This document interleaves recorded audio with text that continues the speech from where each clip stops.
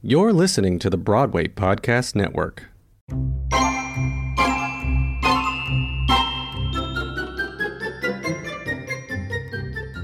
Hello and welcome to another episode of Dear Multi Hyphenate. This time you see my face and some other guests' face, but really what this episode's about is about alcohol and just, drinking. Because what else is there to do in quarantine? Why wouldn't we be talking about alcohol?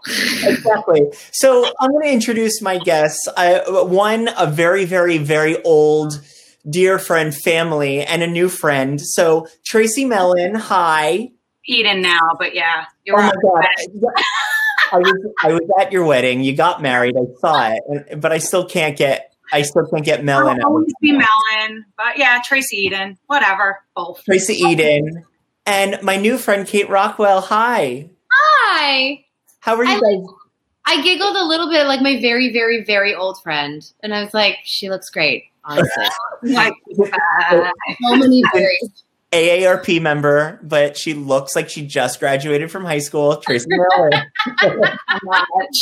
Wait, so how is quarantine for you guys? What's going on? How are you feeling? I'll go first. Honestly, you know what? I think the beginning. So I left my show 3 days before the world shut down, or at least before New York City shut down. And I got to be honest, the first couple weeks I was like, time, an excuse to stay home, an excuse to be with my husband, an excuse to hang out with my dogs, to cook dinner, to do all the things that I have been talking about doing for 2 years. And that was fun for 2 weeks.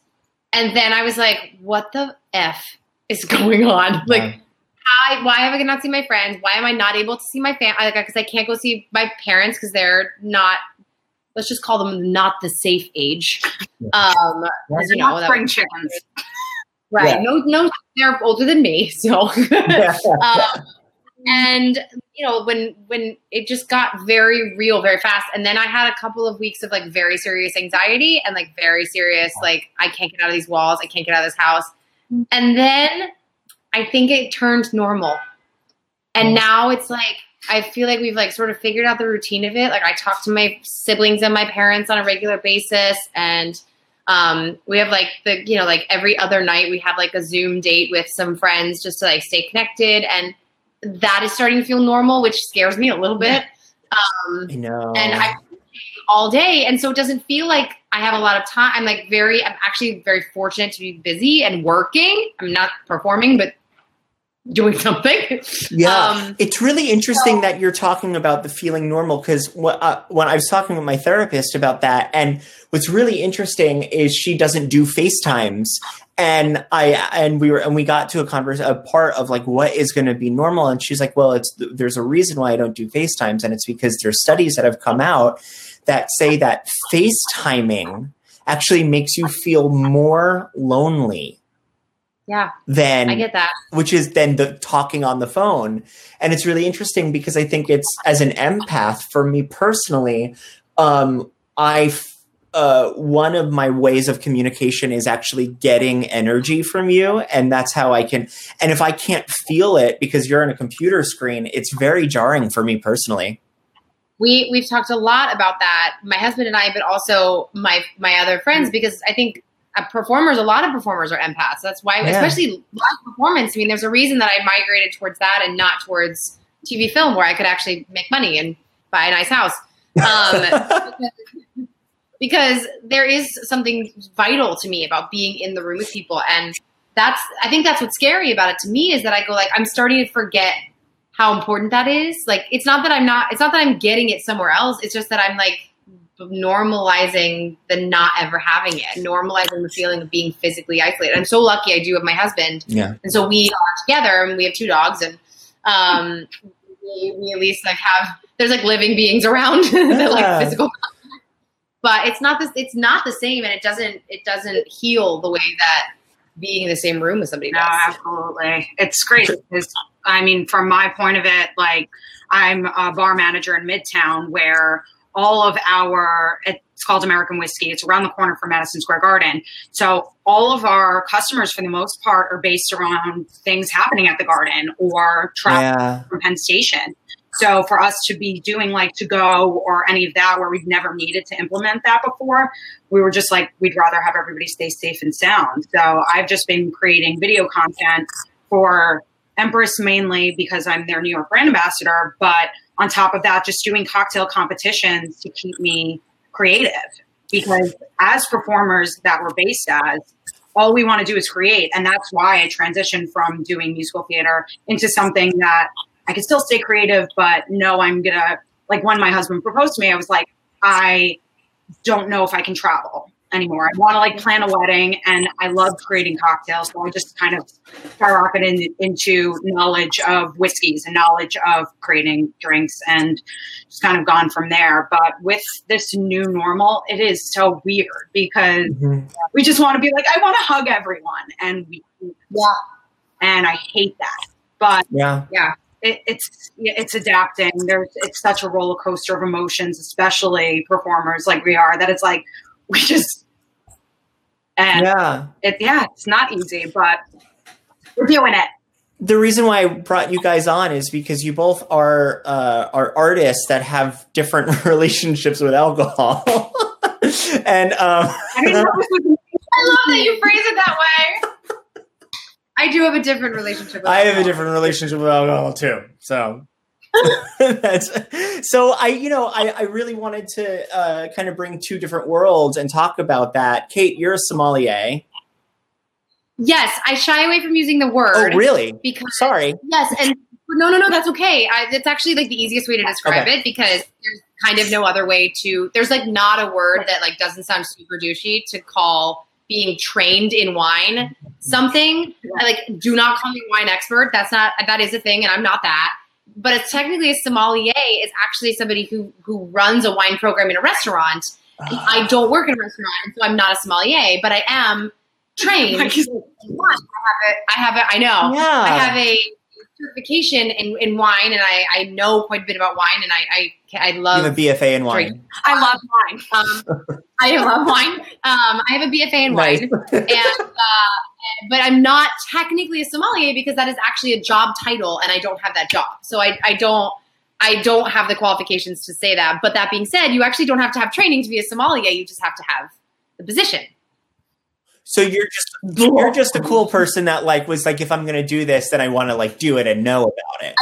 I'm a professional wino. That's what I am. You know, if there was a diet that I could create, I think it should be a vegan. It's drinking wine and eating pizza, and I would all day. I would sign up for that right now. Sign me up. Let's go. Yeah. Wait. What are your favorite pizza joints in the city? Because I have one very, very specific one. In Manhattan or New York City? Because I have different answers. Do Manhattan. Manhattan. Oh, that's hard. There's one that's I really like, not too far from me, Mama's Chew. It's on 106th and Broadway. It's actually the first one that got some kind of write-up in the New York Times, like in Harlem for a pizza joint. And it's the closest that I can find to, in Queens, my favorite, my hometown, Howard Beach, far out there in Queens, New Park is a staple. And then also my husband turned me on to DeFera's in Brooklyn. It is worth the wait so much. It was, I'm obsessed with that. And Kate, what about you? Oh gosh, I have a couple that come to mind. I love Marta downtown. Okay. Makes great pizza. I live in I don't live in Midtown. I live up in Washington Heights. But I worked in Midtown for so long, and so I actually really like B-side. Yeah. B-side are both. I think they make that what do they call it? The Killer Bee pizza is like with like honey and the hot honey on it. So good. And then this is going to be a curveball because I am a Manhattan pizza girl, but I really like Emily. You ever had Emily's pizza? Emily's Detroit style pizza, but it's in New York. Mm-hmm. So it's like New York, and there's a couple in Brooklyn. There's a couple of West Village, Lower East Side, Upper East Side. They've really kind of blown up, and they have like Emmy and Emmy Squared, Emmy Squared, and I think they're all called those two things. I think that's amazing. But they do a Detroit style pizza that is it's like really bougie Pizza Hut pizza. Like the good version of Pizza Hut pizza. It is so good. I have my place that I love is Jumbo Cafe. It's on 147th and Broadway, and it's like a hole in the wall. You walk past it, you don't even know that they're like a pizza joint, but that's, I think, what makes it amazing. I brought, my dad was known as the Rat. He was born in 54 out in Long Island, and he was known as the Rat, like in the schoolyard, so he knows his pizza. And I took him there, and he was like, "This is good." He was like, "This is good." What's it called? Jumbo what? Jumbo, Jumbo Cafe. And it's like Jumbo Cafe? And it's like big ass pizzas and really good. Yeah. See that I love I want a big slice of pizza. Don't bother me with those little skinny slices. I got no time. No time for that. So how have you guys found in your because I feel like both of you in like acting, how there's the choice to either work from the outside in or the inside out. I feel like both of you have that with your careers. And I want to talk about that for a second because, this is Dear Multi-Hyphenate, and this is about artists in the theater community that do multiple things to influence the other. So how has your experience been in the industry having these things that you, I don't want to say rely on, but things that you enjoy and kind of elevate your artistry? Yeah. I guess I'll go first. I kind of went from being a performer, as I said, and then wanting to more focus on the cocktail world. So I've kind of turned a little bit away from the auditions and all of that because I wanted something with a little bit more stability. But the main thing that I'm very thankful for now within changing my career from like hardline going for theater jobs and doing more cocktail and working in bars is that there are so many similarities in that there, like the one thing you were saying, like in being live and present, like it's a visceral experience that you're giving people an enjoyable experience. And you want, that is something that I think as performers, we are passionate about doing. So even if I'm on stage or I'm behind the bar, I'm still giving people that. And a little bit of alcohol influenced in it. It makes it even more joyous. Let's be clear, there's alcohol in performing too. So it's not like that's that different. So accurate. But for me, like having my performing background, it really, when it came to doing those cocktail competitions, I literally had like the leg up above people because I wasn't afraid to explain my cocktail to people and then know my blocking in what my choreography is of pouring the drink. Like I wasn't having to think so much of like, I need to create a monologue, which a lot of people in my industry feel like they need to do to feel confident and recite over and over and over. For me, it's like I have my key points of what I'm going to do, what I'm going to say, and then myself. So that's something that's been really enjoyable for me to take my acting experience and be able to transition it into still something creative, but totally different. It's amazing, Tracy, because I know you as a performer, but you've also been such a personality. You are kind of a leading example of when I talk about do what you know and no one can come for you, because I actually do photography because of you. You documented everything. Yeah, Kate, Tracy documented everything in our summers. You've said this to me before and you've made me cry. So if you do this right now, but whatever, it's fine. Go. So you would take photos of everything, and that made me love photography. And they always had such a story behind it, and they would document everything. And that's what you do, Tracy. Everything that you do has a story attached to it. And you're such a personality. You have such an orbit about you that people love. And I could see like this really being something that you're taking your creativity and what you know in your past and putting it on the macro level, which is now paying your bills and getting you well known and, you know, creating all those partnerships. And that's what, to me, this industry is all about. It's just acting on what you know and making money off of it. I'm trying to anyway. Trying to make money off of it. Trying. But a lot of it's the interacting with people. That's something that when we met, 2007? Oh, Sevs, baby. Whatevs, oh, Sevs. When we met, it was like an instant connection. We just became bosom buddies. Yeah. And that's what we thrive on. It's being able to match those energies and find people that you can just relate to. And when in the theater industry, there's so many people that just want to find that. And then when you find it, it's just like, hey. So when I'm in the bar, it's like, oh, I know what I can make you to drink, and having that confidence of like, okay, so this is the space spirit you like. Are you in like I want to sip this fast, or like a slow boozy thing? And you can make interactions and get to know people through the drinks that they want to order. So it's all about that communication and also the way that bartenders and mixologists are presented on film and TV and the stage.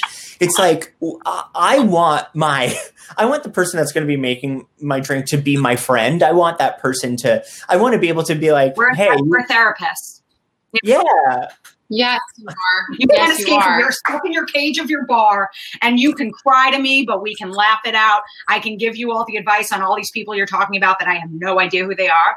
And then you'll go on your merry way. But that's what brings people back to certain bars. A lot of times it's not the drinks. Like I'll go to certain bars that might not be the classiest or make the best cocktail, but I will have a bottled beer and keep going back for that bottled beer because of the experience I have from that bartender. I love that. Absolutely. So, Kate, I don't remember the question I asked, but what do you have to say? You had too many drinks. I'm sober. I'm not about to be, but so for me, I sort of fell into wine. I had just finished my run in Rock of Ages. I'd been doing Rock of Ages for just shy of a year and a half, which was followed literally 2 days in between a year and 4 months doing Bring It On the road and straight into the Broadway run. And I was very, very tired. And I was working on this. I had just gotten married. I left Rock of Ages so that I could like spend time on my wedding and wanting to like plan a priority with my husband and eat pasta on my honeymoon, because those costumes, if you saw Rock of Ages, there was no spaghetti in my life for a very long time. And I just got back and I was, married and working on this new show that shall remain nameless. And I was so unhappy and I was so tired and my body was tired and my heart was tired. I just didn't feel like I had anything else to give. And I call those people who are doing their like amazing Broadway show jobs and they're miserable. I call it the golden handcuffs, where it's like, it's so hard going to my Broadway show. And I caught myself doing that and working on this new show. It was a lab. It wasn't going to Broadway in that moment, but it was a 5-week lab. And I was so like, I'm not grateful to be there. And I caught it and I was like, wow, it is time to go. You got to go. Like this, you cannot be that person. You said you would never be that person. If you can't be grateful for this, somebody else will be grateful for this, and you need to go get out. And so I did. I finished the lab. And when they moved on to the out of town of the show, I turned down the role. Which is one of the scariest things I have ever done. And so I suddenly found myself very unemployed. And I met a friend of a friend at a party who ran a wine shop on the Lower East Side. And I liked wine. I didn't know jack about it, but other than I liked it. And my husband and I like to go to Long Island and travel through wine country out there just because it's very accessible. I'm married out there. And it's so beautiful. It's so stunning out there. And they actually make certain places make excellent wine. And so I sort of got into a conversation with this guy and we talked about wine for an hour. And then the next night at a different party, we ended up at the same party again, right, like fate. And we talked another hour about wine. At the end of the night, he was like, listen, like if you ever like want a part-time job and you want to like work in the shop, come on down and I'll hire you. And I was like, absolutely. So I started working Friday and Saturday nights, just like pushing buttons on the register. I didn't know anything about anything. And I fell in love with it. And it just so happens that the wine shop that I ended up at is it is one of the premier natural wine shops in New York City. It's called Discovery. And it's on Discovery Wines. It's down on 2nd and B. It is very far away from my house. But I ended up falling into one of the most fascinating it's not a niche market anymore. It's now really climbing this niche world of natural wine, which is wine made with very low intervention, sometimes no intervention. It is low chemical, low additive. There's actually a lot of things that go into the commercial wine, big commercial wine. Think like your Yellowtail or your Gato Negro, those like inexpensive commercial wines. That is highly toxic, actually. Very, very toxic. Actually, there's a lot of wine that has levels of arsenic that in the UK, they are not allowed to sell it because there's so much arsenic in it. It's considered dangerous, and we still sell it in the US. So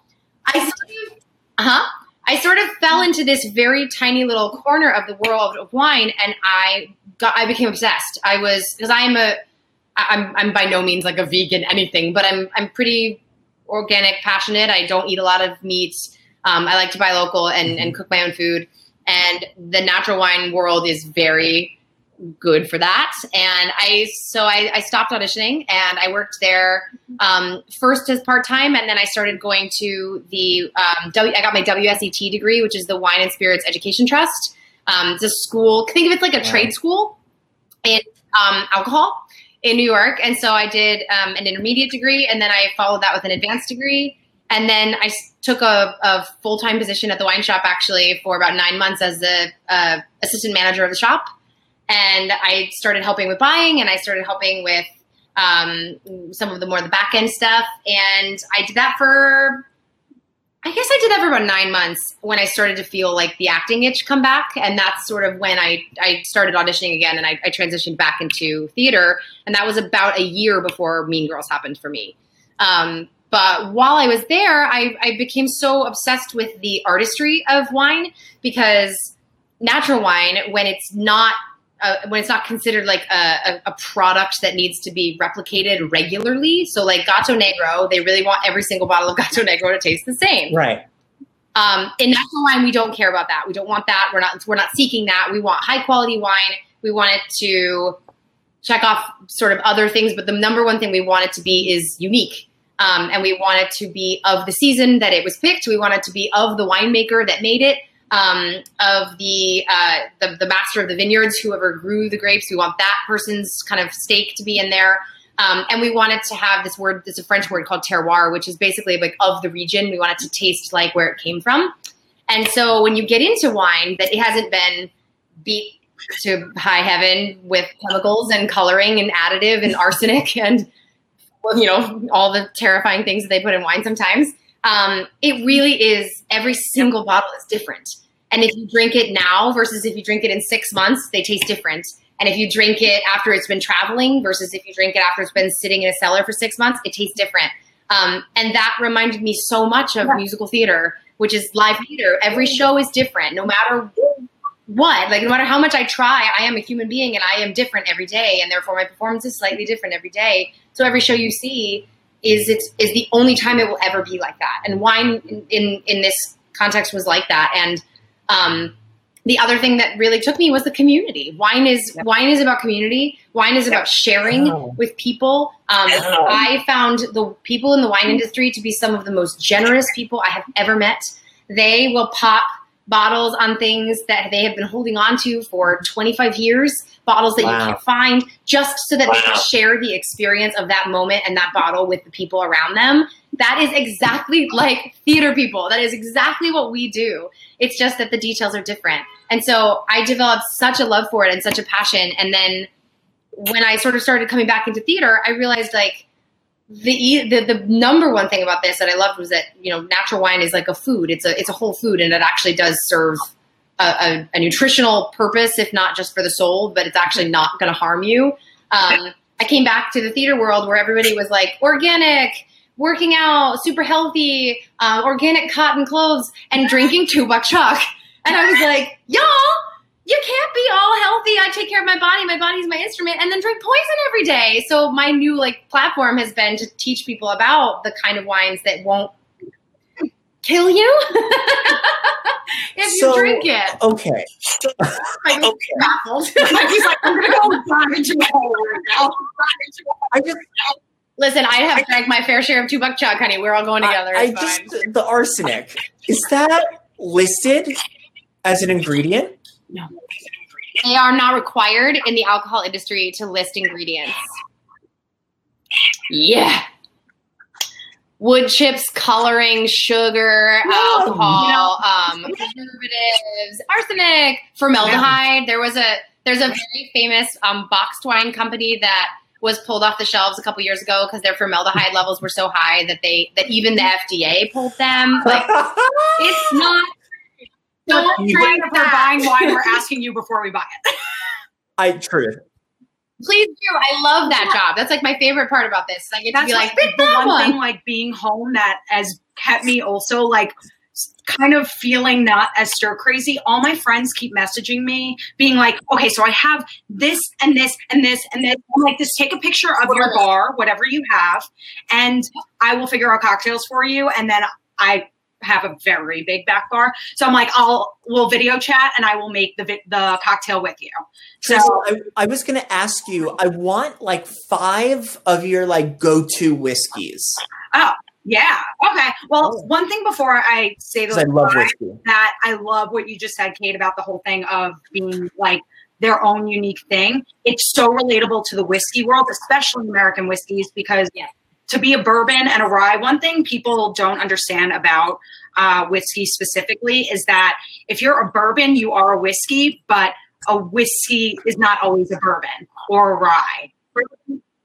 It's a square rectangle thing where you're one can be one. So bourbon is a kind of whiskey. It has to have at least 51% corn in it as in the mash bill. And most times then the second one is rye, or it could be wheat.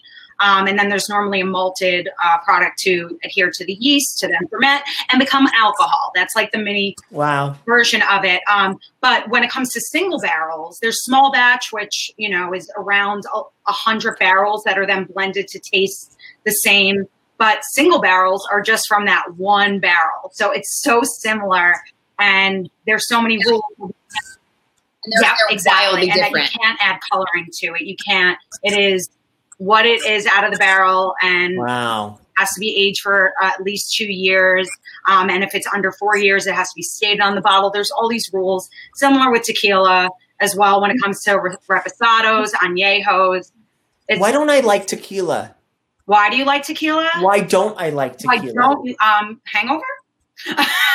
I don't know. It could be, it's agave based. So a lot of the times when people talk about whiskey, or I want to teach people about whiskey in my whiskey trainings, is I say related to bread. Because think of rye bread and how dry and spicy it is. Think of cornbread and how much sweeter it is. If you're putting it into that kind of context, think of those things like agave. Maybe agave is not really your thing, and that being fermented and turning into alcohol, that's not for your personal palate. Yeah. Yeah. It is a cactus. Yeah. It's not for everybody. It's literally a cactus. That's what tequila is made crazy. From. It's a cactus. I specific 5 whiskeys. Now I'm trying to think. You're putting me on the spot, but no, it's okay. It's just something that I was going to text you about and see if you. Now, are you wanting to ask of what I just want to sip on its own, or things to use in a cocktail that are affordable but good? Things that I would literally, if I was going to have an intense conversation and pour myself a little whiskey and just sip it. Just be so when you came through that door, did you think about, you know what I mean? Just did you think about taking your shoes off at the door, honey? The whiskey is making a really good conversationalist. He wants the whiskey that's going to make him a really good conversationalist. Proof. No, I'm just kidding. There's locally, one of my favorites is Widow Jane. That's right in Red Hook. Their tenure is really, really amazing and good quality stuff.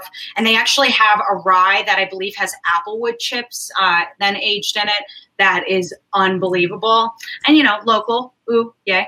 A single barrel I love is Evan Williams single barrel. The Evan Williams black label. I always have as my well at American Whiskey if someone wants a bourbon cocktail that's, you know, a house spirit. But their single barrel is always consistently delicious. Another, trying to think, Few. That's one that's not as common. Their rye, it's won many awards. They're actually right outside of Chicago in Evanston. And Paul, who's the founder of it, it was a passion project for him. He was like, I don't care how much money I make. I want to make good whiskey. And going to the distiller, I had met him originally in American Whiskey and then went to visit Kenny, and we all went, me, him, and Andrew went. And it's just so cool to see people that are succeeding because they're passionate in it. And lucky to see that a lot in all these industries. So that's a really good one.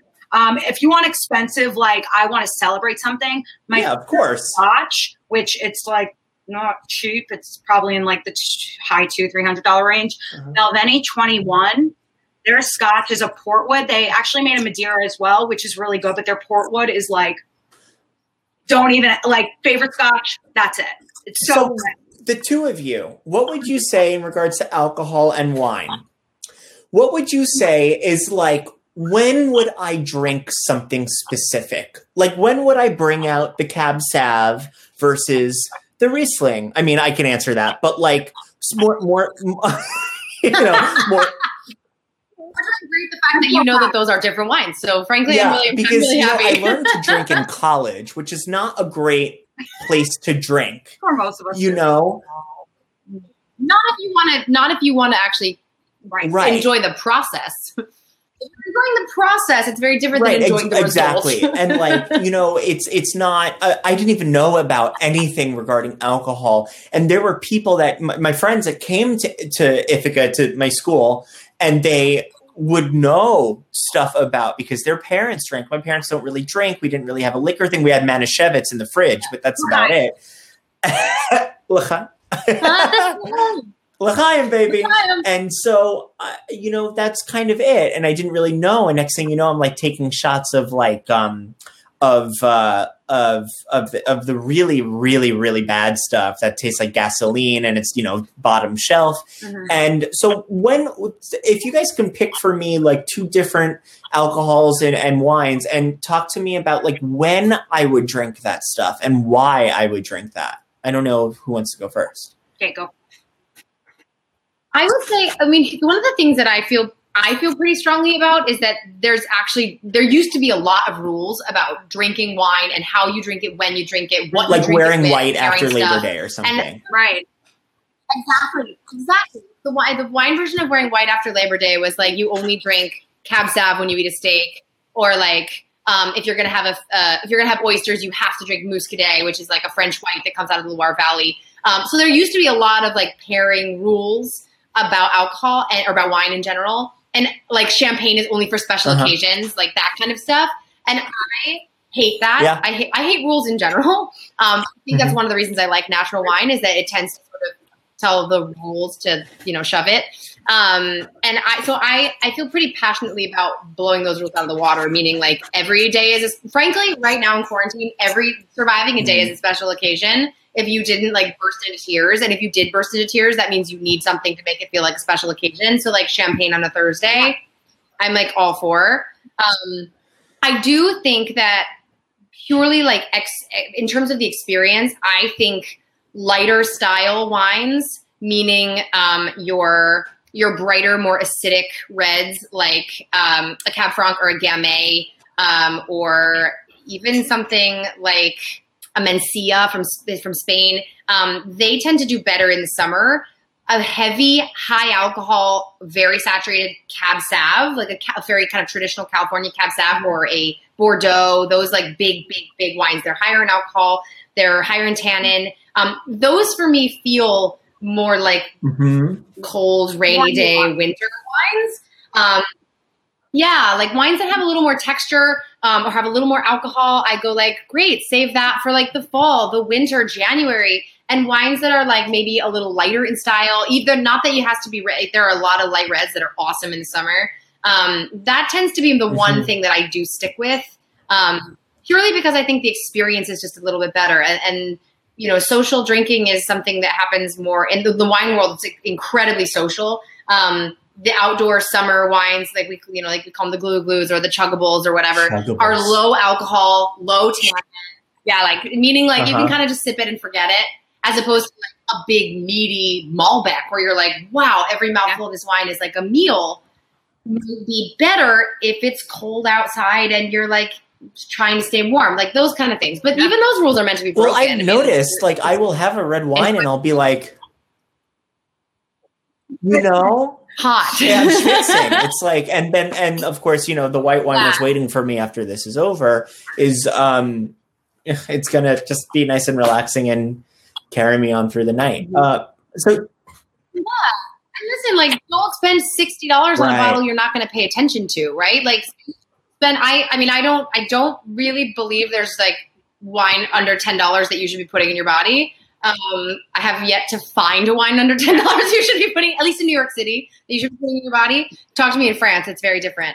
But like the $15 bottle, the $20 bottle, that's like the casual stuff. And like save the big $40, $50, $60 bottles if you're buying them. Save those for the first glass, first of all, not the second or third. Have the expensive wine first, because you taste it better. Your palate will be cleaner. It won't be fatigued.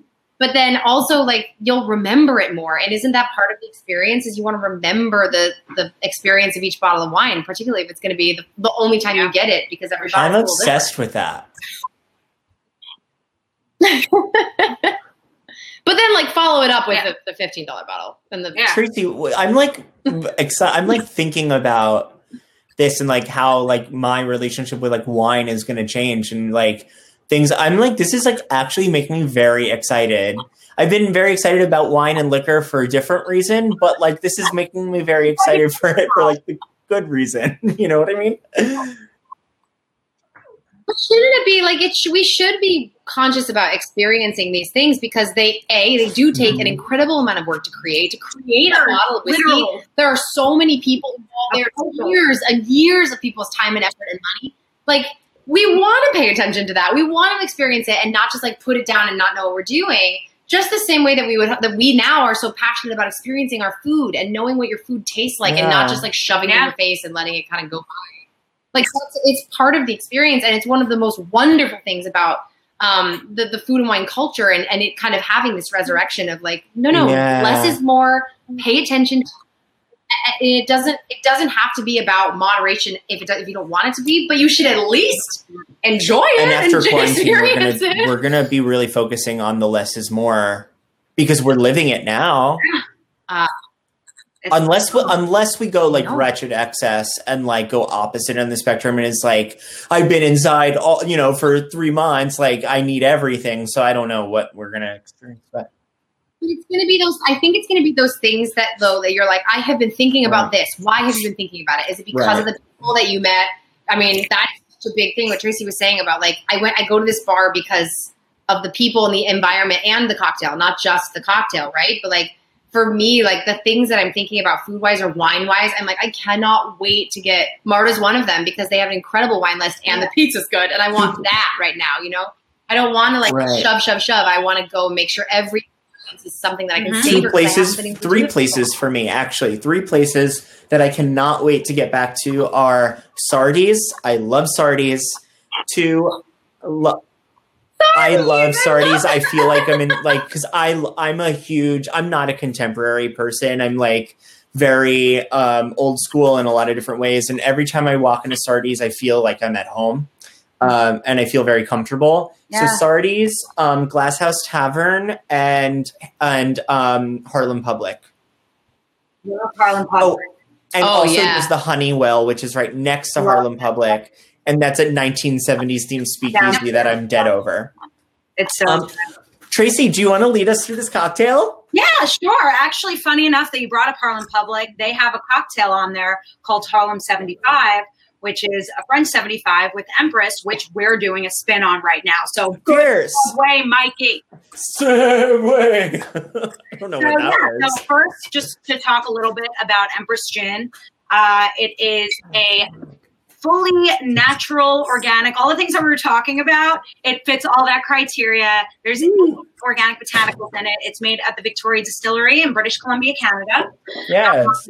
And one of the ingredients is butterfly pea blossoms. Now, butterfly pea blossom, it's a kind of flower indigenous to Thailand that we pre-distillation put all the botanicals in it to get the flavor, but then post-distillation, because it's clear, we then have the butterfly pea blossoms sit in it for about 3 hours or so, like it's tea, because this is actually called Empress 1908. That's the year that the Empress Hotel in British Columbia opened. And they're known kind of like the Plaza for doing high noon tea. And, I love that. Mm-hmm. So it's super nice and fancy. And the bartenders there started playing around with other gins and other products from the Victoria Distillery. And they were like, wait, let's figure out a gin that can include the teas within in the botanicals, that the teas that they use there. And one of them is called Blue Suede Chews that has the butterfly pea blossoms. I know. And so then that's why that became one of the botanicals. And so the whole color, which is, as I said, 100% natural, wasn't even intentional originally. It was to use teas from the distillery, or from the hotel rather, and then put into the gin. And it just ended up becoming really fun. And what's also really cool is that the color of it changes when you add anything acidic to it. It reacts. So when you're making cocktails like we are today with lemon, or making just a classic gin and tonic, it'll change from bluish purple to pinkish purple. So it has performance quality to it. So when I saw this about a month before my wedding, when it came to the States, I was at their launch in the US, and I was just mind blown. I was like, okay, I'm already affiliated with whiskeys and all these other spirits. I don't have a gin in my own personal portfolio that I look for. So I'm not getting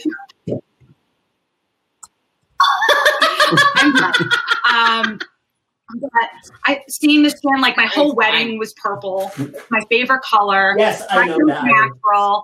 It has performance quality to it. I was just like, this is me in a spirit.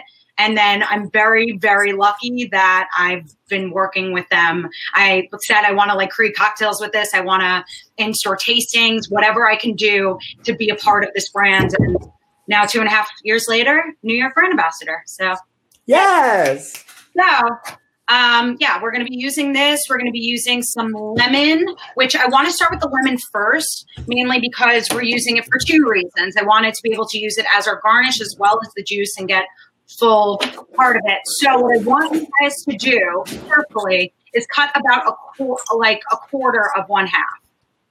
So just cut, around here, because we're going to be cutting 2 wheels after that we're going to use as garnish, and then the rest will juice. So a quarter of 1/2 is here. Exactly. Yeah, go. Okay. I definitely did mine wrong, but I have this is pretty lemon. Love it. So you should have your lemon like that. You're okay, shut up. Shut your mouth and make the drink, right? So we're going to cut 2 wheels. So if you do it, it should look like this. Have it thick enough that it can sit on the rim of the glass and it's not going to... Excuse me? What? Excuse me? You heard me. Make it thick enough. So it can sit on the rim of the glass? Okay, good. Yep. All right. So one wheel. It's fine. I know. Podcast is for over 21. And then what I want you to do with the 2 lemons is from the center of it down, make a little slit so that it'll sit on the, just right there. Make a slit on both so it can sit on the rim of the glass. Cool. I'm going to put those aside for now, but we have that. Okay. Now, juicer. I'm going to be squeezing. Wait, I might have a juicer. You have one of these. If not, wash your hands because COVID. And yeah. So in this, you'll get anywhere from about, when you're doing a normal half, it'll be about 3/4 of an ounce. With this, will probably be a little bit closer to an ounce. I like things a little bit more tart, so I'm okay if it's a little bit more. But if you want it a little more on the sweet side, I would say don't squeeze as hard, so you're getting more closer to 3/4 ounces. And you can put in. and I'm going to put it directly into my tin. Tin? Shaker. Shaker. Nailed it with the plastic. Tin? Just squeeze it right in. Here, I'll put this actually here so you can see it. Okay. My hands are all washed, don't worry. Oh, yeah. I thought I'm at my grandma's, as I said before, because she just survived COVID and is home after a month-long stay in the hospital. How happy. So I'm taking care of her, and I thought she had a juicer, but I guess she doesn't. Is she going to taste definitely this deserves cocktail? it, but she's also on a cocktail of medicine. So she's going fine.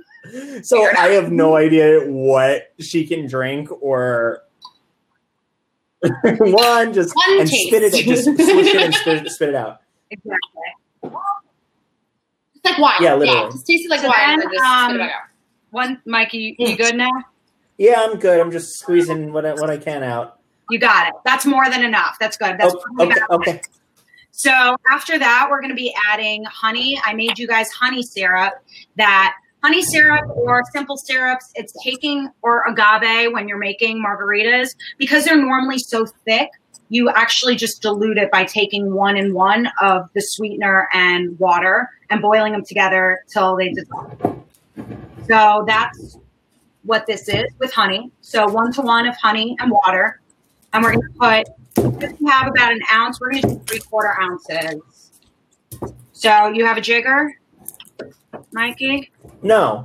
Okay. Do you have a shot? So I have a glass. It smells. Wait, so how good. much is a shot glass? Like, if I was to do like a cup of a cup. I'm trying. I don't. I used to know the transition of like ounces. Yeah. Like 1.5 ounces or something, which is like a little less than a cup. Because a cup is. What if I did? I have this 2 tablespoon spoon. Here, you know what? I was like, wait, I got that. I'm just gonna, what'd you say? I'm gonna find a tablespoon thing. Oh my god, this smells unbelievable.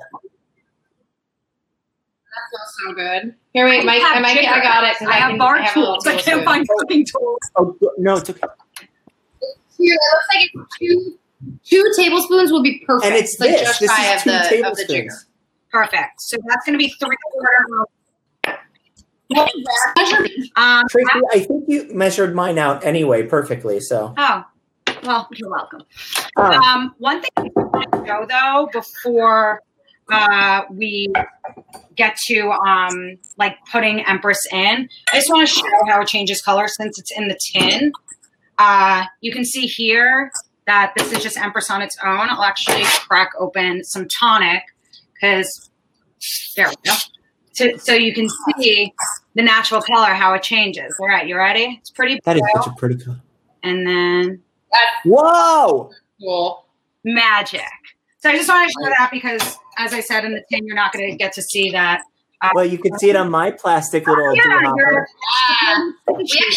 We were gifted a bottle at the theater once of Empress because it turns pink, and so they were like, "You guys should make cocktails." It was from a fan who dropped off a bottle for Erica and was like, "You guys should make cocktails with this." And so we did like a cocktail night at Mean Girls with Empress because it turns pink. Oh my god, that's so cute. That's how I got this brand. Actually, that was my first experience with it. Oh my god, that's so funny. When it comes back, we'll do like a whole. Yeah, we're now back. Please, that would be amazing. That would be really fun. So what we're making actually before we add on the other sparkling element to it, we're making pretty much a classic Bee's Knees gin cocktail, which is 3/4 honey, 3/4 lemon, and then 1.5 of Empress. Or sorry, in the Bee's Knees, it's normally 2. So 2 ounces of Empress, but because we're adding another alcohol element to it, we're just going to add 1.5 ounces. Okay. So 1.5 ounces. So Mikey, you should do 6 of those tablespoons. 6. Oh, so 6. So it's going to be 3 of these. Yeah. Wait, how many did you do first? This is 2 tablespoons. So 3, yes. Unless, You want to have even more fun? I'm just kidding. You know that video of what's her face, Sarah, of semi homemade. What's her face? She does semi homemade on the Sandra D. Right? And we just need a splash of vodka, and she. It's so good. Oh, yeah, that's my kind of woman. I love her because she knows exactly what she's doing. She's like, this is it, guys. This is the brand. She knows what she wants. She knows. And I got a little nervous because I was like, she seems she might be like conservative or something, but she's actually like a raging Democrat, which I love. Ooh, yeah. Next, Jeff, are we ready? Yeah. Let's add some ice because let's put it in our wine glass so that it's ready to pour on top. Okay.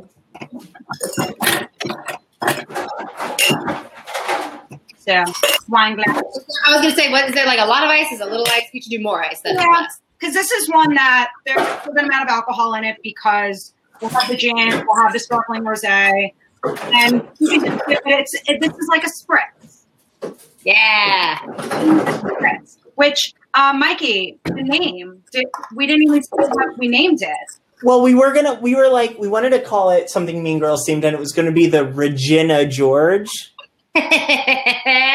It's gin, but you know Karen as well as anyone, better than anyone else. So, is there anything that Karen experienced or went through, or has in her persona that has to do with gin?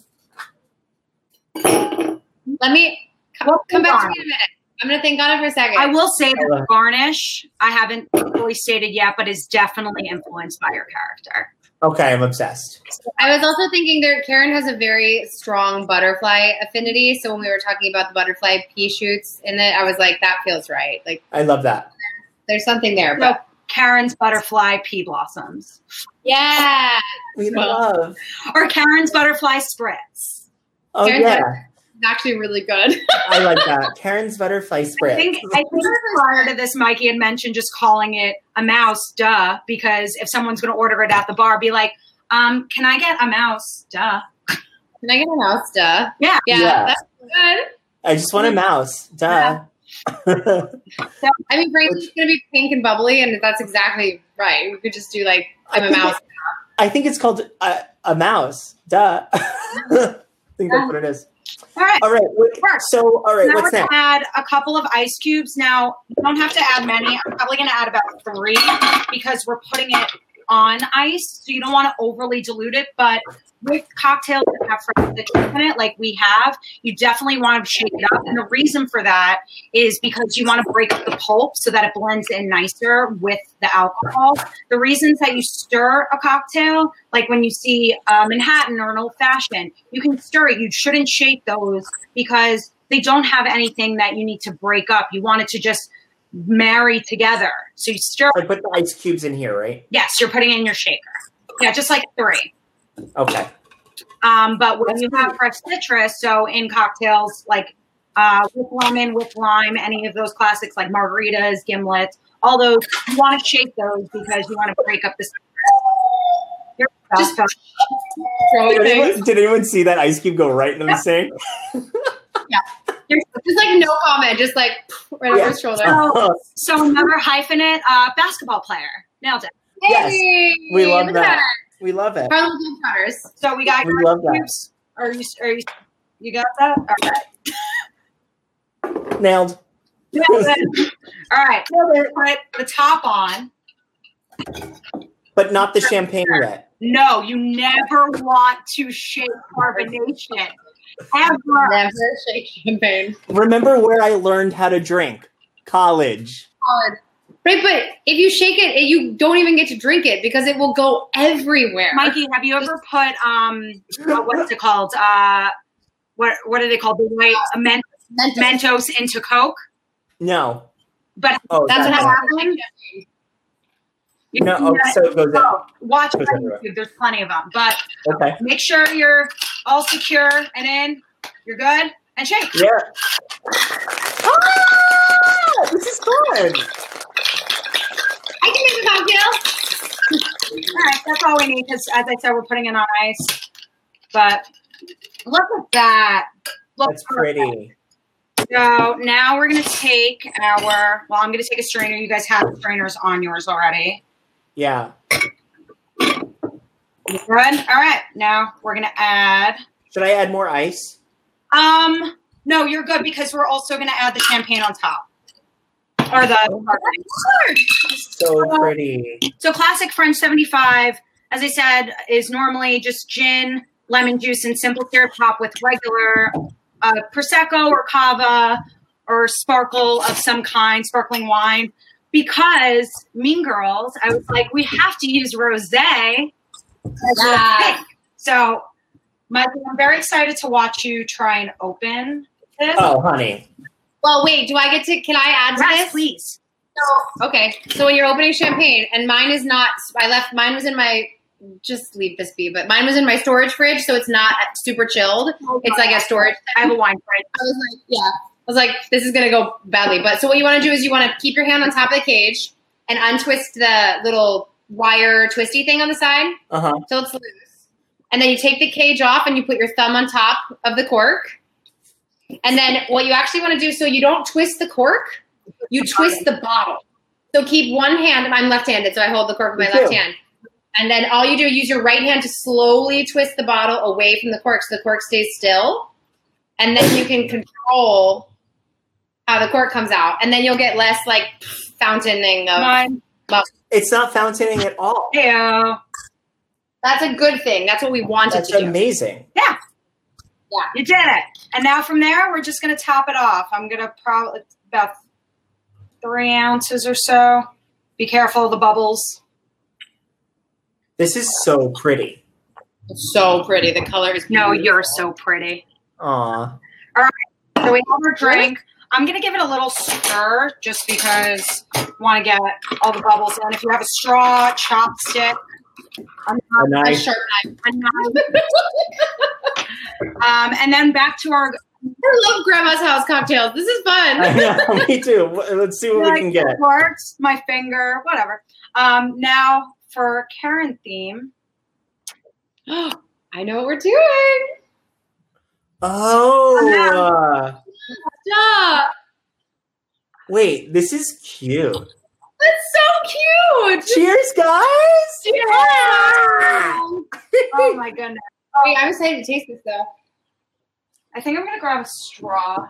That is so good. so good. Oh yeah, wait.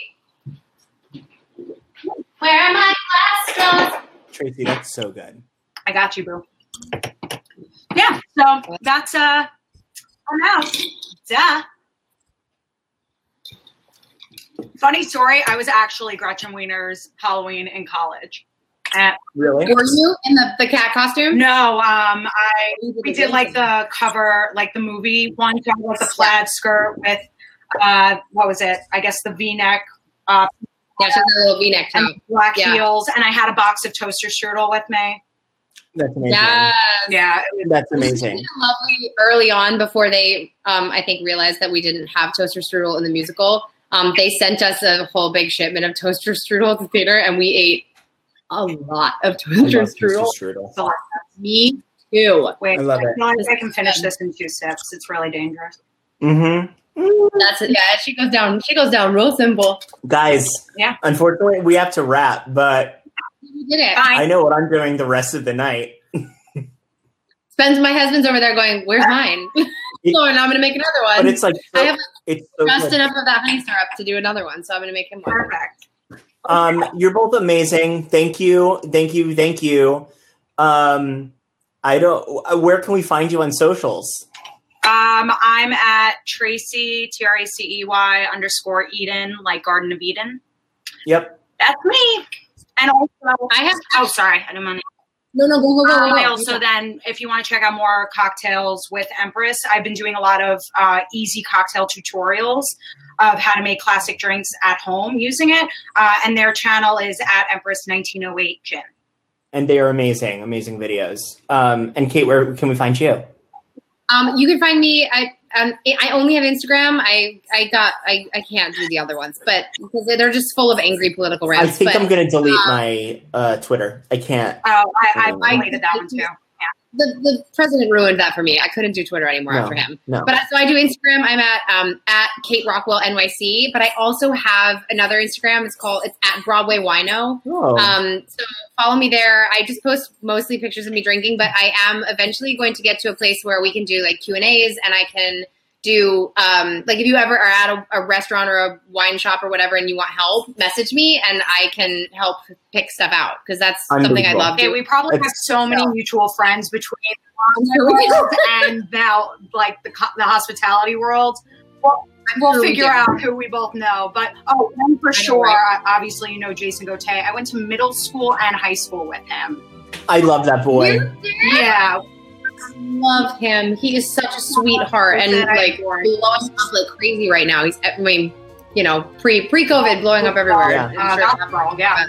Gossip Girl. Yeah. We'll chat offline. I love it. I love you guys. Thank you so much. Thank you for watching. Thanks for following Dear Multi-Hyphenate and all that jazz. And cheers, guys. This is great. Yay! This podcast is produced by the Broadway Podcast Network. Make sure to find me online via Instagram at @TheMichaelKushner or at The Dressing Room Project, or on Twitter at @MKushnerPhoto. And visit me online via bpn.fm/Dear Multi-Hyphenate.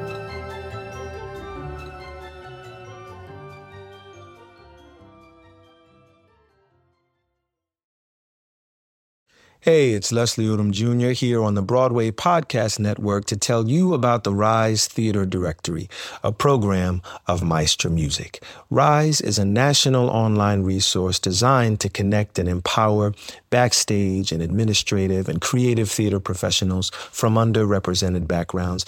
If you work or aspire to work in the theater community, this can help you find your next project. And if you hire theater professionals, search the Rise Theater Directory to find your next team. Create your profile now and get more information by visiting risetheater.org. That's theater with an RERISETHEATRE.org, because only together we rise.